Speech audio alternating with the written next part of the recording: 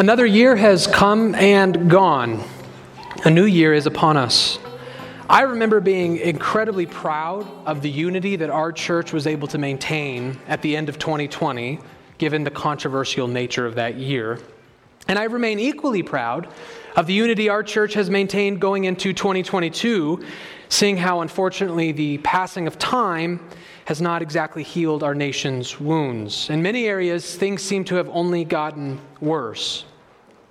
One of the primary difficulties of the last 2 years has been navigating through how the church relates to the state.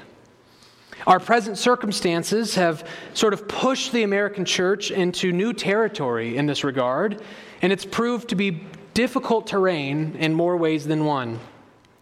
But the good news for us is that we are not the first Christian people who have had to wrestle with how we relate, how we obey, how we maybe don't obey, to hostile governments. Many Christians throughout the history of the world, many Christians around the world today have been dealing with that for a long time. And one of those people was David himself.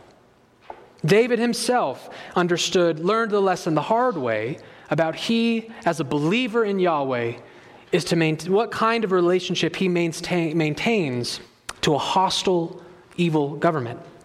And so we learn an important lesson today. If you would, please open your Bibles to 1 Samuel chapter 24.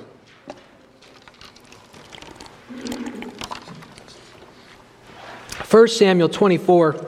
We will read this entire text together. If you would, please follow along with me from the beginning, for these are the very words of God. When Saul returned from following the Philistines, he was told, "Behold, David is in the wilderness of En-Gedi." Then Saul took 3,000 chosen men out of all of Israel and went to seek David and his men in front of the wild goats' rocks. And he came to the sheepfolds by the way, where there was a cave, and Saul went in to relieve himself.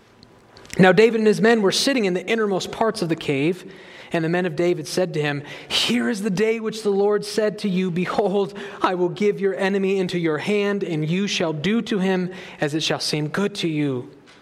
Then David arose and stealthily cut off a corner of Saul's robe. And afterward, David's heart struck him because he had cut off a corner of Saul's robe. He said to his men, "The Lord forbid that I should do this thing to my Lord, the Lord's anointed, to put out my hand against him, seeing he is the Lord's anointed." So David persuaded his men with these words and did not permit them to attack Saul. And Saul rose up and left the cave and went out on his way. And afterward, David also arose and went out of the cave and called after Saul, "My Lord the king." And when Saul looked behind him, David bowed with his face to the earth and paid homage. And David said to Saul, "Why do you listen to the words of men who say, 'Behold, David seeks your harm'? Behold, this day your eyes have seen how the Lord gave you today into my hand in the cave. And some told me to kill you, but I spared you. I said, I will not put out my hand against my Lord, for he is the Lord's anointed. See, my father, see the corner of your robe in my hand? For by the fact that I cut off the corner of your robe and did not kill you, you may know and see that there is no wrong or treason in my hands. I have not sinned against you, though you hunt my life to take it. May the Lord judge between me and you. May the Lord avenge me against you, but my hand shall not be against you.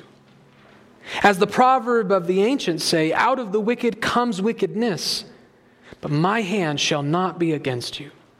After whom has the king of Israel come out? After whom do you pursue? After a dead dog, after a flea. May the Lord therefore be judge and give sentence between me and you, and see to it and plead my cause and deliver me from your hand." As soon as David had finished speaking these words Saul said, "Is this your voice, my son David?" And Saul lifted up his voice and wept. And he said to David, "You are more righteous than I, for you have repaid me good, whereas I have repaid you evil.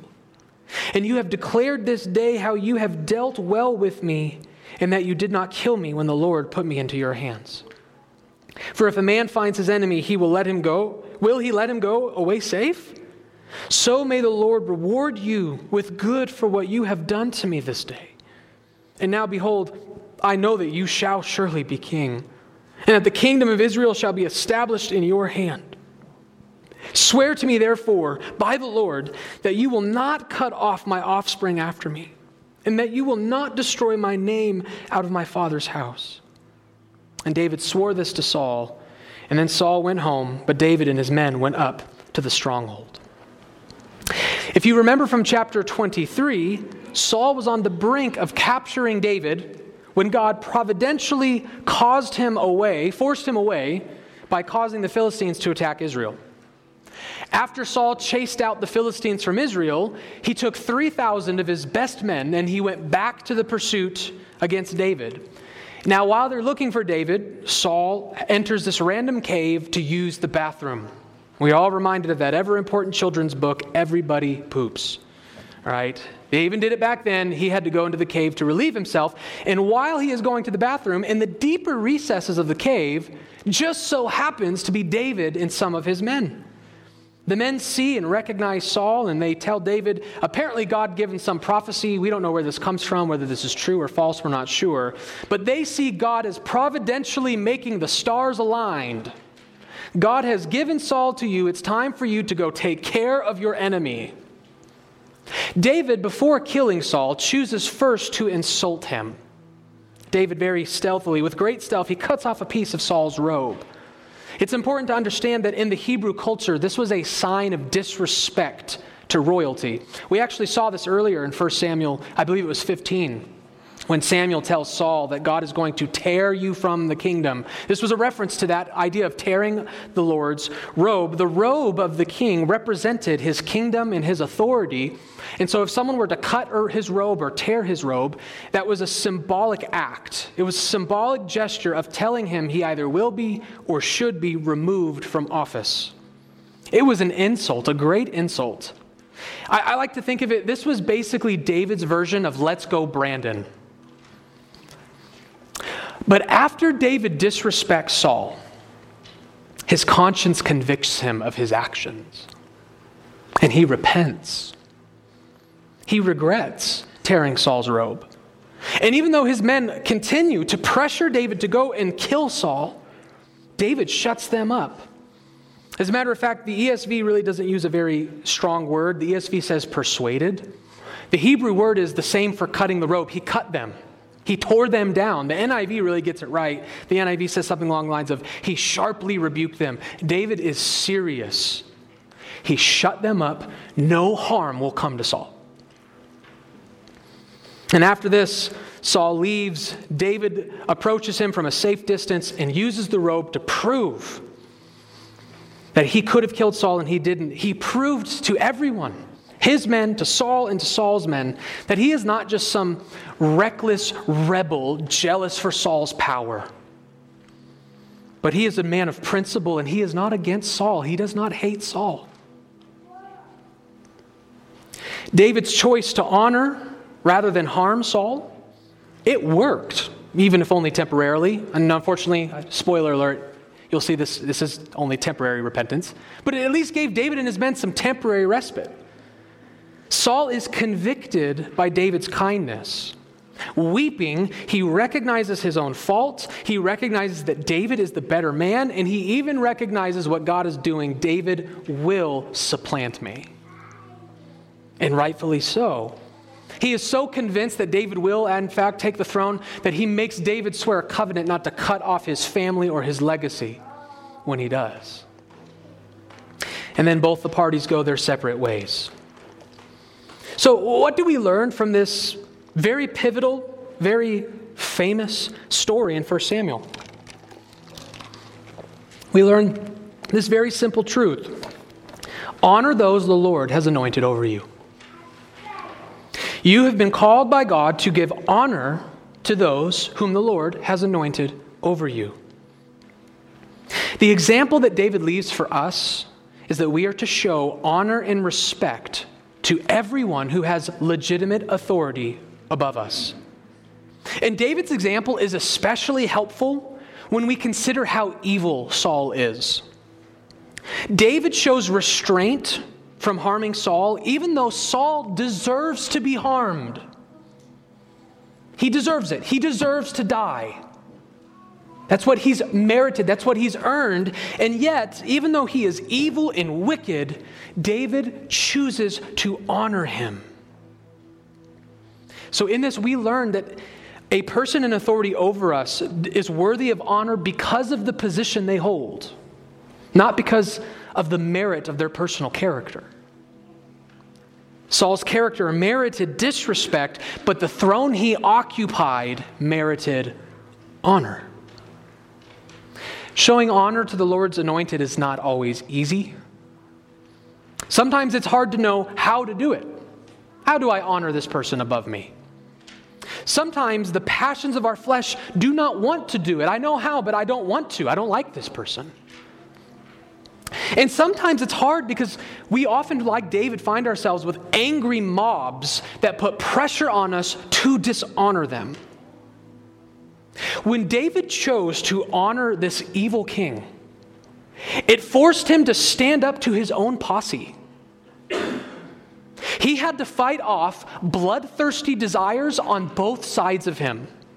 Saul is a bloodthirsty man. He is thirsty for David's blood, and David has been resisting him. He's been fighting back against Saul, but he's now found the same bloodthirsty desire in his own party. His men are now thirsty for Saul's blood. Saul is thirsty for his blood. And David is taking the honorable, principled position in the middle. I'm not bloodthirsty, neither for my own blood or for Saul's. He has to fight off not just his enemies, but his friends. He has to fight with his friends in order to do the right thing. Sometimes showing honor to the Lord's anointed requires us to sharply rebuke our own political allies. And by the way, this has always been one of my primary fears for trying to join our church to public political rallies. I've been criticized in the past for not doing that. Now, I'm not saying these things are wrong. They're good. They're constitutional rights. They're glorious. If you want to go do a political rally, exercise your constitutional rights, by all means, you should do it, and you should not feel ashamed for doing it. But I just want to briefly tell you, this is why I am so afraid to encourage or push our church or try to unite our church with those kinds of things. Because I know that when I gather together in public with my political allies, many of them will not be compelled to show the same honor and respect to our mutual adversaries that I know the Lord compels me to show. In other words, that I am fearful of being associated with people who share my politics, but do not share my convictions about how to treat my enemies, especially those in authority, especially the ones we're protesting. To speak metaphorically, I do not want to be associated with men and women who are clamoring for Saul's execution. Yes, David was willing to rebuke Saul, to resist Saul, to disobey Saul, but he was willing to rebuke and disobey his own friends too. This needs to be a very important lesson for Christians in the public square. And it's an additional reminder of how difficult it can be to use Peter's words to honor the emperor. And so because following David's example can be so difficult, it might help for us to look a little bit more closely at this text to see, why didn't David take this amazing opportunity? What was it specifically that stayed David's hand? And I'm going to submit to you that there were three things in this text that stayed David's hand, that kept him from dishonor and from violence. And those three things are his conscience, the word of God, and humility. David was restrained by conscience, by the word of God, and by humility. Let's start with conscience. Look with me at verse 5. He said to his men, "The Lord forbid that I should do this thing to my Lord, the Lord's anointed, to put out my hand against him, seeing that I'm reading verse 6. Verse 5, verse 5. That's the next point. Verse 5. And afterward, David's heart struck him because he had cut off a corner of Saul's robe." That's a metaphor in the ESV, that he felt conviction. His heart, his soul, his conscience bore witness against his action. David felt in his soul, he knew because of his conscience that what he was doing was wrong. So we're reminded in this that our conscience, your conscience, is a good thing. God has built it into you for a good reason. As Christians, we need to see our consciences as good. We need to see them as authoritative. We need to listen to our conscience. David did not bury this conviction. He didn't explain it away. He didn't ignore it. He obeyed his conscience and he repented. The Christian conscience is an important thing. If you wanted to see proof of this, we're not going to turn there today, but you can mark down in your notes 1 Corinthians chapter 8, verses 1 through 13. 1 Corinthians 8 is one of the greatest passages we have in the New Testament to show us how important the conscience is. In that passage, Paul not only declares that we are to obey our own conscience, but within the church, we are actually called to honor and obey the consciences of others. It's not just my conscience that matters to me, your conscience matters to me. And Paul goes out of his way in that text to talk about how important it is that you and I honor each other's consciences, that I don't cause you to stumble, that you don't cause me to stumble. The conscience, as seen by Paul, is a good and precious thing. We need to listen to our consciences. However, what that text will also tell you, specifically in verse 7, is that even though our consciences are authoritative and they're good and they're precious, they are not infallible. Your conscience is fallible, which means it can be wrong. Sometimes our conscience is wrong in either direction. Sometimes our consciences forbid us from doing things that God is actually allowing. Other times our consciences can allow us to do things that God would actually forbid. And so this is why it is important for us to listen to our consciences, but it's crucial for our consciences to be biblically informed. Our consciences need to be biblically informed. By the way, just as a brief side note, but an important one, having our consciences biblically informed is a great motivation for you to prioritize church attendance. One of the best ways for you to gradually inform your conscience over time is by spending time with Christians and sitting under the Word of God. You see, in my experience, there are many people who give up on church because they're not patient enough to deal with the gradual change that church brings. They go to church because they're depressed or they're sad or they're struggling, and they're told if you go to church, it will be good for you, it will help you, you need to go to church. And so they start going to church, expecting their lives to change, expecting things to get better, and what they realize is that every single Sunday feels rather ordinary. Few people walk out of one Sunday morning service and feel like their lives are any different. But I would submit to you, going to church is much more metaphorically like diet and exercise than it is like plastic surgery. It's not an overnight change. A steady routine of diet and exercise provides gradual change. You don't walk away from eating a salad any thinner than you walk away from eating a burger. You don't walk out of the gym with any more muscle than you walked into there with. You don't just eat a salad and you're thin. Go to the gym once and you're strong. You don't even notice the changes, but if you stick to it, if you're consistent over time, there are incredible changes. And this is how Sunday works for us. Each Sunday, individual on its own terms, is really not going to change your life that much. But a steady diet of gathering with the saints will inform your mind and your conscience of God's word. It will encourage you regularly to live lives of joy and faithfulness. We need to have our consciences biblically informed. And that leads us to our next point. What was the other thing that stayed David's hand? It was not just his conscience, but his conscience was properly informed by the word of God. It was God's word that stayed David's hand. Now let's look at verse 6.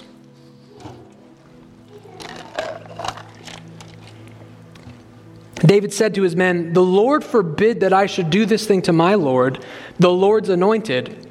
to put out my hand against him, seeing he is the Lord's anointed. David knew what God had done. David knew what God had spoken over Saul. He knew that it was God who put Saul in this position of honor.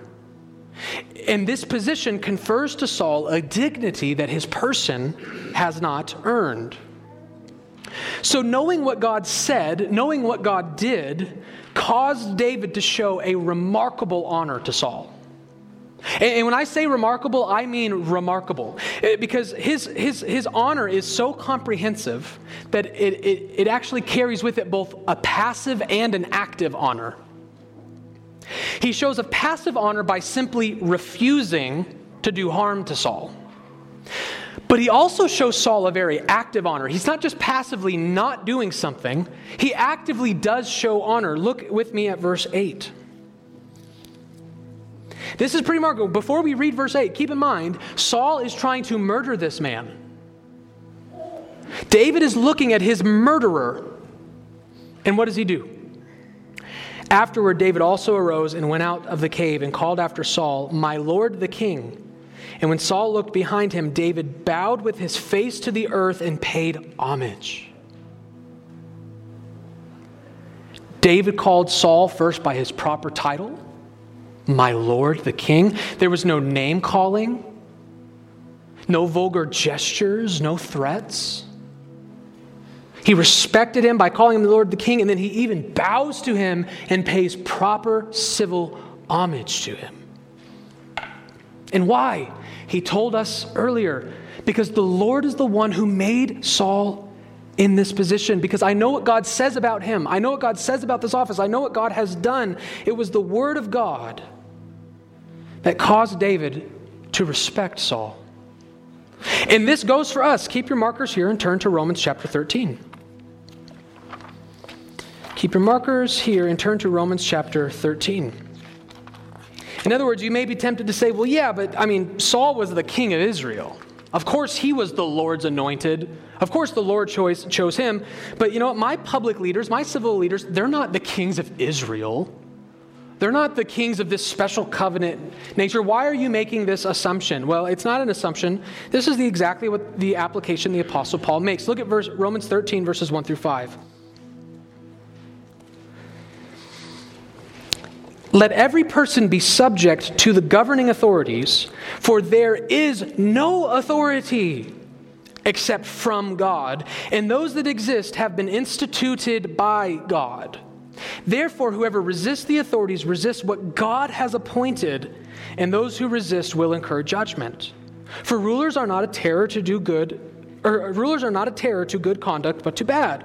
Would you have no fear of the one who is in authority? Then do what is good, and you will receive his approval. For he is God's servant for your good, but if you do wrong, be afraid, for he does not bear the sword in vain. For he is the servant of God, an avenger who carries out God's wrath on the wrongdoer. Therefore, one must be in subjection, not only to avoid God's wrath, but also for the sake of, there's that word, conscience. So our governing authorities are the Lord's anointed, because there is no authority that has not been put there by God. And you might say, well, no, they can't be put there by God because they're evil. So was Saul. So was Saul. Even your evil authorities have been appointed by God. God put them there. They are the Lord's anointed. And so do you see that those who serve over us have been appointed and put there by God? You see, all I'm saying is that David knew something way before Paul knew it. David already understood, based on what God had done and what God has said, this principle of Romans 13. So we need to know God's word in order to honor our authorities. Because knowing God's word won't just teach us to honor our authorities, but it can help us in the finer details of how to honor and submit. Because here's the key. Let's go back to 1 Samuel 24. Before people rush too far ahead and make assumptions, David's own example from this text shows that the obedience we just read of in Romans 13 is not without qualification. David's own example shows us that Romans 13 is a general principle that has qualifications. And here's what I mean by that. Let's look at just a handful of his examples from this confrontation he has with Saul. Look at verse 9 with me.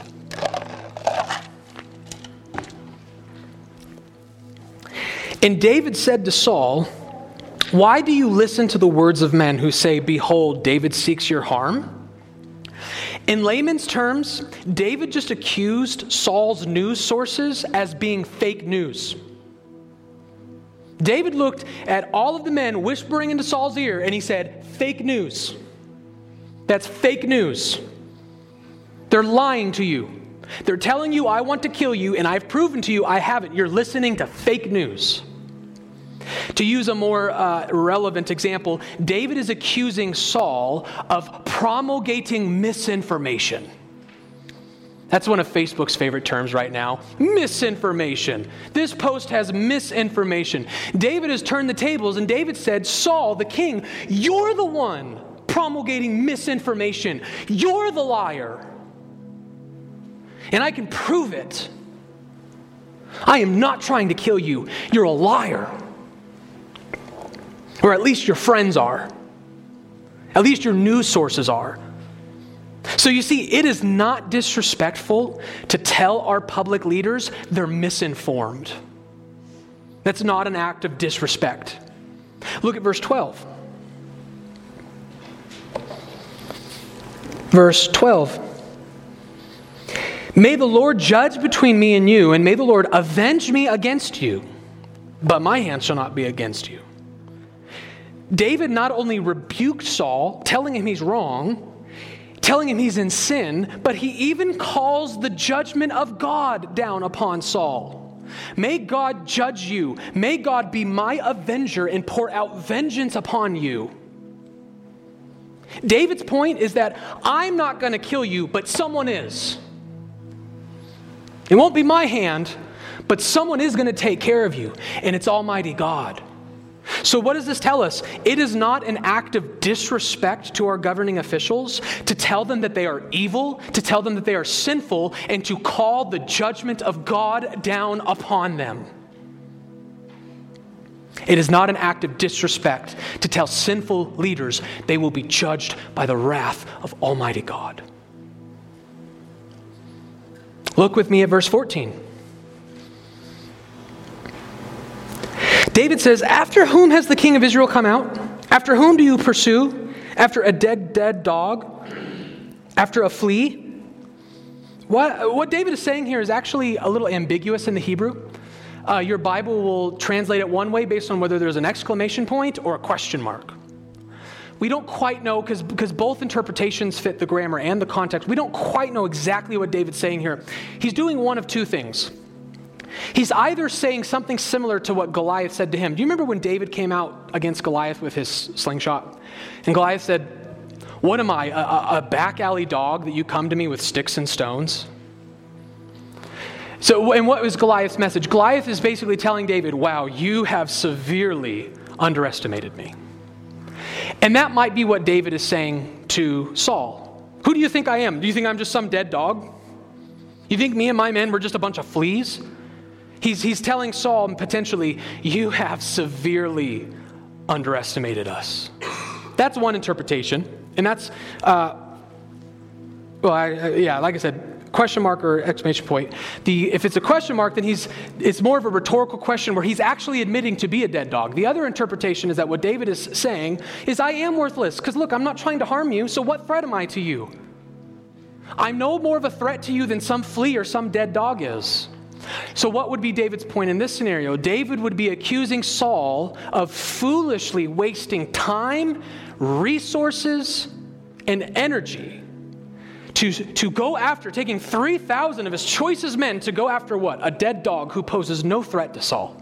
He's either mocking Saul for severely underestimating his enemies, or he's mocking Saul by wasting time and resources and energy that could be spent being a good king in Israel. And he's out in the wilderness, in the rocks, chasing after someone who poses no threat to him. So David is either mocking Saul on one hand or sarcastically mocking him on the other. But what's the point? No matter how you interpret it, David is not afraid to show some level of sarcastic mockery There is a level of sarcasm and mockery permitted that we can give to our authorities without dishonoring them. Just one more example. I don't mean to spend too much time on this. Look at verse 22.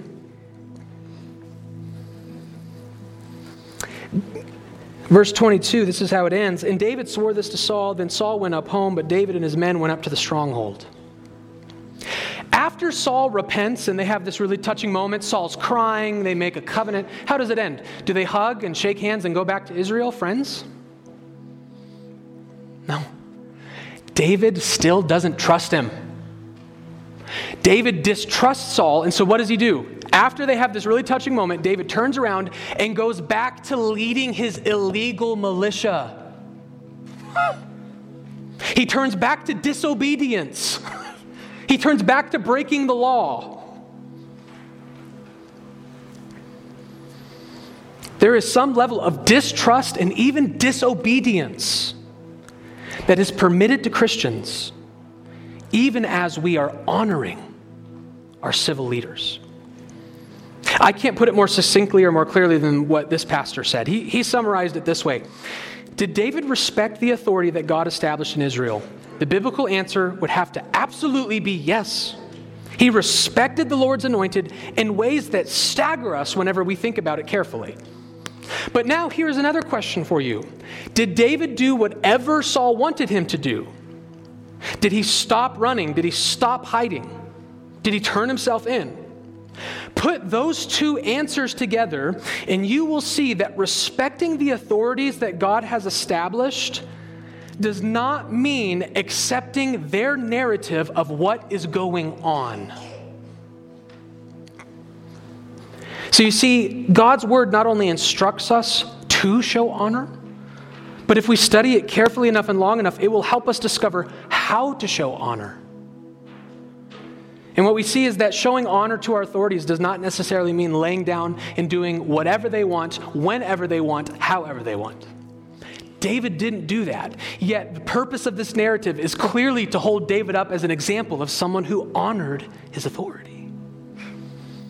Let me give you, let's put this on the ground level, because I know you've probably got 1,000 scenarios in your head and we don't have time to do judgments on those. Let me just give you one example, a real life example of something I led our church in. Well, it was a group. We led our church in that I think relates to this. Not long into the COVID pandemonium, we implemented some COVID policies of our own, even though we were not complying with the mask mandates. We did not feel our conscience would permitted us to stumble your conscience if you didn't want to wear a mask, and so we disobeyed the masking orders. But in the process of that disobedience, we implemented some COVID policies here. We clumped the chairs out into little groups. We stopped passing out the communion and the offering plates. We had hand sanitizers available all over the place. And there were even many Sundays where I encouraged you after church, if you're going to stay and visit, would you please maybe do it outside? Now, why did we do all this? Let me just tell you, we were under no illusion that that was really doing much to mitigate the spread of COVID. We were under no illusion that all of us coming in this room together without masks, it was really going to do much to just like kind of clump the chairs a little differently. We were not doing this for like scientific reasons. So why were we doing this thing that I knew was kind of useless, kind of pointless? When somebody does a useless thing, isn't that called virtue signaling? Were we virtue signaling? And you know what my answer is? Yeah, kind of. Yes. But before you get offended by that, let me ask you this rhetorical question. Was David virtue signaling in verse 11? Look at verse 11 with me. After Saul leaves, David approaches him and he holds up the robe. Verse 11, "See, my father, see the corner of your robe in my hand. For by the fact that I cut off the corner of your robe and did not kill you, you may know that there is no wrong or treason in my hands. I have not sinned against you, though you hunt my life to take it." Was David virtue signaling? I don't know, you can call it that if you want, but here's the point. David could have easily just walked away and never confronted Saul, and Saul would have had no idea what happened. It was important for David, though, to make an entrance. It was important for him to signal something to Saul. He wanted to signal. He wanted to communicate something. You can call it virtue, but what the text says is he wanted to reveal his heart.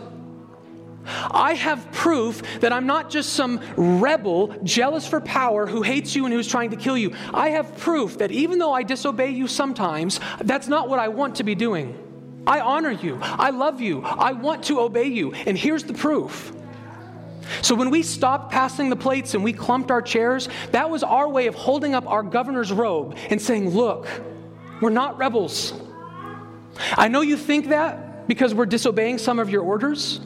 I know you think that we're just a bunch of spiteful people. We're bitter civilians and we're just mad at you and we don't like you. So we're just going to rebel against you because we don't like you. But that's fake news. That's not who we are.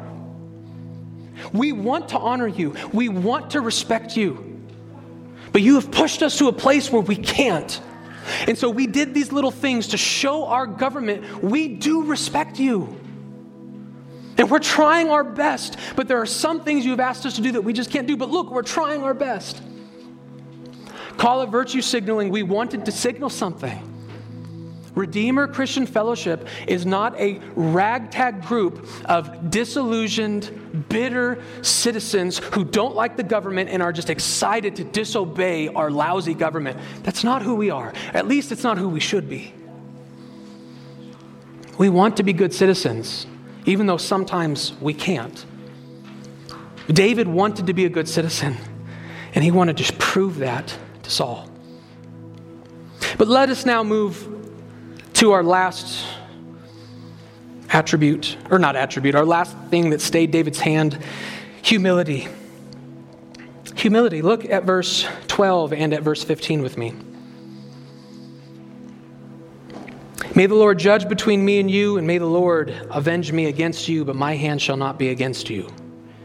Look at verse 15. May the Lord therefore be a judge and give sentence between me and you. See to it and plead my cause and deliver me from your hand. David spared Saul's life because he knew his place in God's story. He was humble enough to know his role. David is not judge, jury, and executioner over Saul. In the deep recesses of that cave, David had an opportunity to exact vengeance on his enemy. But David was humble enough to know that vengeance belongs to the Lord. Turn to Romans chapter 12.